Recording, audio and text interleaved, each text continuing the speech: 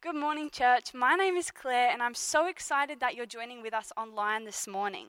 What a crazy week it's been. We're in lockdown, we're stuck in our homes, but the good thing is we can still praise Jesus in our homes. We can still lift his name up high, even in our homes.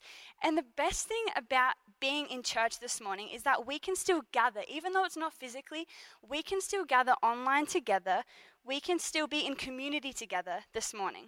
So this morning we need to be encouraged together. We need to be reminded how loved we are and remember that Jesus still reigns over all of our situations. So let me just pray this morning. Lord, we thank you that you're with us this morning. We thank you that we can still praise you in our homes and that we can still read the word and remember the truths that you've spoken over us. I pray today that we can be encouraged through the word and that you can speak to our hearts, God. We thank you in Jesus' name. Amen. So church, this morning the title of my message is When Your Heart is Burning. So I'm going to be covering 4 main points this morning. Number 1, what does it look like to have a heart that's burning? Number 2, being compelled to move in faith. Number 3, the destroyers of a burning heart. And number 4, looking back at the testimony and going back to the basics. So number 1, what does having a heart on fire actually look like? John 16 verse 13 says this, "When the Spirit of the truth comes, he will guide you into all truth. He will not speak on his own, but he will tell you what he has heard. He will tell you about the future." We need to allow the Holy Spirit into our lives. That's what it looks like when our hearts are burning. We need to let God transform us. Romans 12 verse 2 says this, "Don't copy the behaviors and customs of this world, but let God transform you into a new person by changing the way you think. Then you will learn to know God's will for you, which is good, pleasing, and perfect." Let God transform you. Let him change the way you think. Let him change your heart.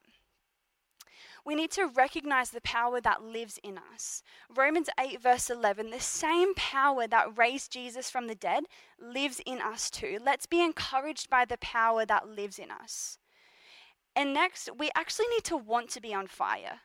You need to have a passion and a desire to burn for God. You're so much more than just sitting in a chair in a church service on a Sunday. You need to be passionate, church.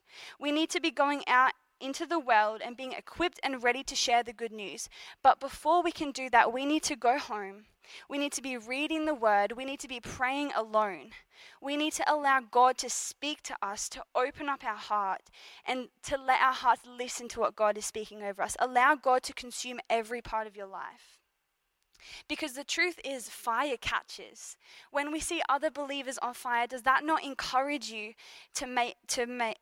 does that not encourage you to be completely on fire for God, to be completely consumed by him and living for him? We need to let God do the heart transformation so that our hearts can come alive with the full desires that God has for us. Stop being content or comfortable or settling from watching from the sidelines. Get into a position to allow God to speak to you. Let him speak directly to your heart. Let him fan into flame what he's given you. 2 Timothy 1 verse 6 says this, "This is why I remind you to fan into flame the spiritual gifts God gave you when I laid my hands on you." Allow God to move in your heart. When you're on fire, it doesn't matter what it looks like. It doesn't matter that it doesn't make sense. It doesn't matter what it feels like. It doesn't matter what it sounds like. It matters who you're burning for and what you're burning for, what your heart is set upon. Be desiring to live for him. Let him be the revealer of that passion and fire in your life. My second point, church, is being compelled to move in faith. We need to do something with what's burning in our hearts. We can't just stand around standing still because that's so easy. We can't be stagnant. We can't just be stuck. We need to be compelled to actually move in faith. If you have your Bible right now, we're going to open it and read Mark chapter 2 together. And it says this, "When Jesus returned to Capernaum several days later, the news spread quickly that he was back home. Soon the house where he was staying was so packed with visitors that there was no more room, even outside the door. While he was preaching God's word to them, 4 men arrived carrying a paralyzed man on a mat. They couldn't bring him to Jesus because of the crowd. So they dug a hole through the roof above his head and lowered this man down on a mat, right down in front of Jesus. Seeing their faith, Jesus said to the paralyzed man, "My child, your sins are forgiven." But some of the teachers of religious law who were sitting there thought to themselves, "What is he saying? This is blasphemy." Only God can forgive sins. Jesus knew immediately what they were thinking, so he asked them, "Why do you question this in your hearts? Is it easier to say to the paralyzed man, 'Your sins are forgiven,' or 'Stand up, pick up your mat and walk'? So I'll prove to you that the Son of Man has the authority on earth to forgive sins." Then Jesus turned to the paralyzed man and said, "Stand up, pick up your mat and go home." And the paralyzed man jumped up, grabbed his mat, and walked through the stunned onlookers. They were all amazed and praised God, exclaiming, "We've never seen anything like this before." These 4 men had faith. Their hearts were burning and they were compelled to move. They were compelled to do something. They were actioned in faith to see this man healed. They physically picked him up and carried him to Jesus to be healed. Now, this doesn't sound easy. I don't know the last time I physically picked someone up and carried them to the Lord and said, "Heal this man." I don't know the last time I literally carried someone to someone else. But it's not meant to be easy, but it can be done. It's not meant to be easy, but it's meant to be done. And I know it's so easy for us to say, "Oh, Lord, I'm so desperate to see the people around me saved." It's so easy to say, "I want my friends healed. I want my family healed. I want this, I want that." But until we actually do something, church, until we have faith in our hearts, until we have that passion in our hearts being stirred, we're not going to move. We need to start putting into action the change we want to see. It says, seeing the faith, the paralyzed man was healed. The man was healed because of their faith. These 4 men could have easily ignored what was being stirred in their hearts. They could have walked straight past the paralyzed man. But instead, they had the faith to see healing. They had the faith to move. Faith is not just an action. Is an action, not just an intention. Faith is a sacrifice, not just a word that we speak. Faith is a reality, not just an idea. Church, we need to keep praying. We need to keep believing and keep seeking. Let's be stirred into action in faith. My third point this morning is the destroyers of a burning heart. It's time for us to recognize the little foxes and weeds that begin to grow in our hearts. The little foxes cause destruction and they destroy the good fruit on the vine. Song of Solomon 2 verse 15 in the King James Version says this, "Catch us the foxes, the little foxes that spoil the vines. For our vines have tender grapes. There's good fruit that grows on the vines. There's good fruit that grows in our hearts. But if we're not on guard, these little foxes see that delicious fruit and creep around. They spoil the vine." James 1 verse 21 says this, So get rid of all the filth and evil in your life, and humbly accept the word God has planted in your hearts, for it has the power to save souls. It's time for us to recognize what is in our hearts and what we're allowing to grow in our hearts. Are we allowing the weeds to grow and consume us? Are we allowing and welcoming the mischievous little foxes in? We need to start taking ground and protecting what is burning in our hearts, allowing God to speak to us and growing healthy fruit in our hearts. So this candle right here, it's like our heart. It's exposed. It's still burning though. It's still burning. We can see that. But the thing is, we can be fed the lies of the weeds, and when we let these little foxes in, this is what it can look like. It's been blown out straight away. One little thing has caused this. It's completely out. Now, I don't know what your heart believes, the lies that you hear, what are the weeds trying to produce in your life, but they're things like, you're not good enough, you're not doing enough. What you're doing is not worth it at all. You're just a failure. There's no point in doing what you're doing. You're too young or you're too old. You should just stop. You're not making an impact. Stop giving. Stop being generous. Plus so many other lies that I'm sure you can think of right now. I encourage you to pray and ask God to reveal, release, and recognize the lies that have been spoken over your life and into your heart. Proverbs 4 verse 23 says this: "Above all else, guard your heart, for everything you do flows from it." But look at this candle here.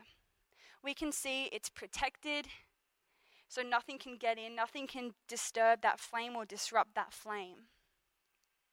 Our hearts are protected. We get to listen to what God's speaking over us.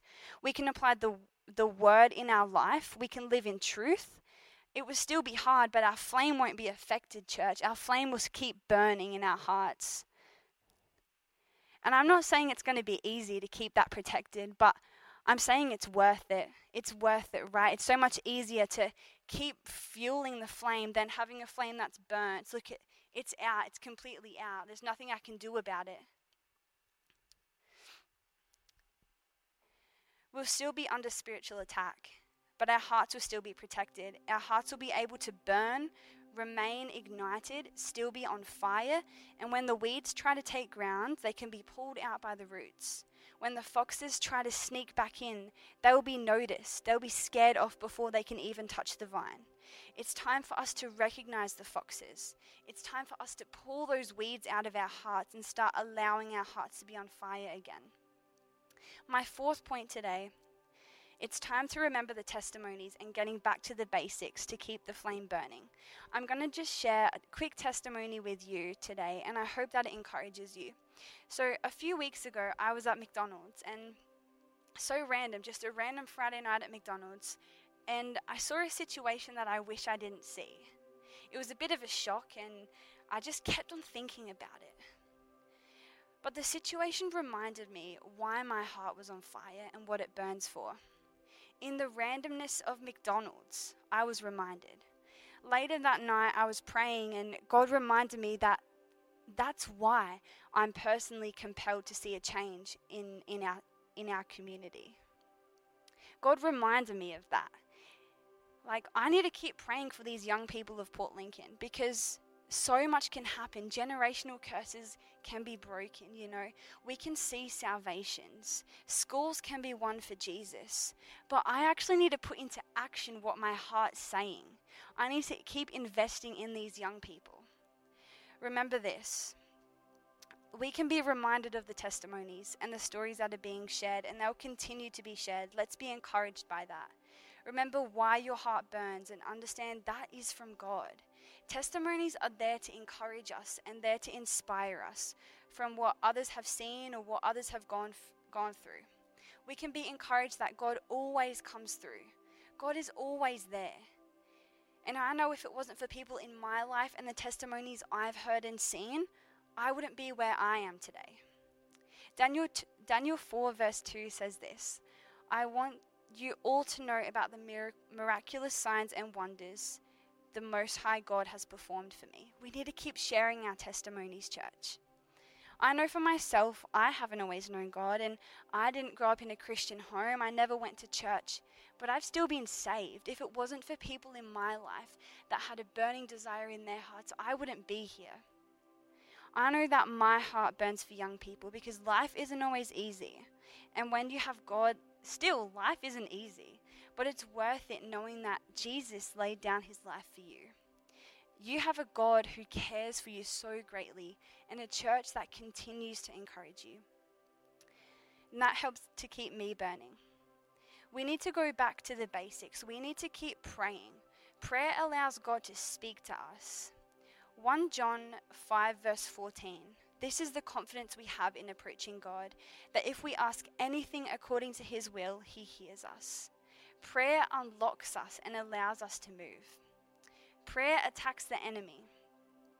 And prayer transforms situations and others. James 5 verse 16. Confess your sins to each other and pray for each other so that you may be healed.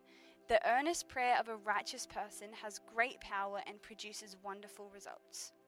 Keep seeking his will for your life. Proverbs 3 verse 6. Seek his will in all you do, and he will show you which path to take. Keep reading and listening and meditating on the word. Joshua 1 verse 8. Keep this book of law always on your lips. Meditate on it day and night, so that you may be careful to do everything written in it. Then you will be prosperous and successful. Matthew 6 verse 6. When you pray, go into your room, close the door, and pray to your Father who is unseen. Then your Father who sees what is done in secret will reward you. Psalm 119 verses 105. Your word is a lamp to guide my feet and a light for my path. 2 Timothy 3 verse 16 to 17. All scripture is inspired by God and is useful to teach us what is true and to make us realize what is wrong in our life. It corrects us when we're wrong and teaches us to do what's right. God uses it to prepare and equip his people to do good work. We need to keep serving, church. Colossians 3 verse 23. Work willingly at whatever you do, as though you are working for the Lord rather than for people. So church, we need to keep the flame burning. Keep being on fire for Jesus, because when we're on fire, we can see a change. We can see our goals reached. Let's continue to pray for salvations, pray for discipleship, relationships, and baptisms. Let's keep pressing into what he's calling you to do. Keep burning for the passion. In closing, I'm just going to recap the 4 points this morning. Remember what it looks like to have a heart on fire. We need to be stirred into action to move in faith. The destroyers of a burning heart, and remember the testimonies and going back to basics. I'm just going to close in prayer. God, we thank you for church today. We thank you for your word and that we can be encouraged every single day. I pray right now for the hearts of our church and that our church can be on fire for you so that we can be mature Christians who seek you and take action. I pray for the call on our life to become obvious to us. And we pray that we can be encouraged to keep being on fire for you. In Jesus' name we pray. Amen.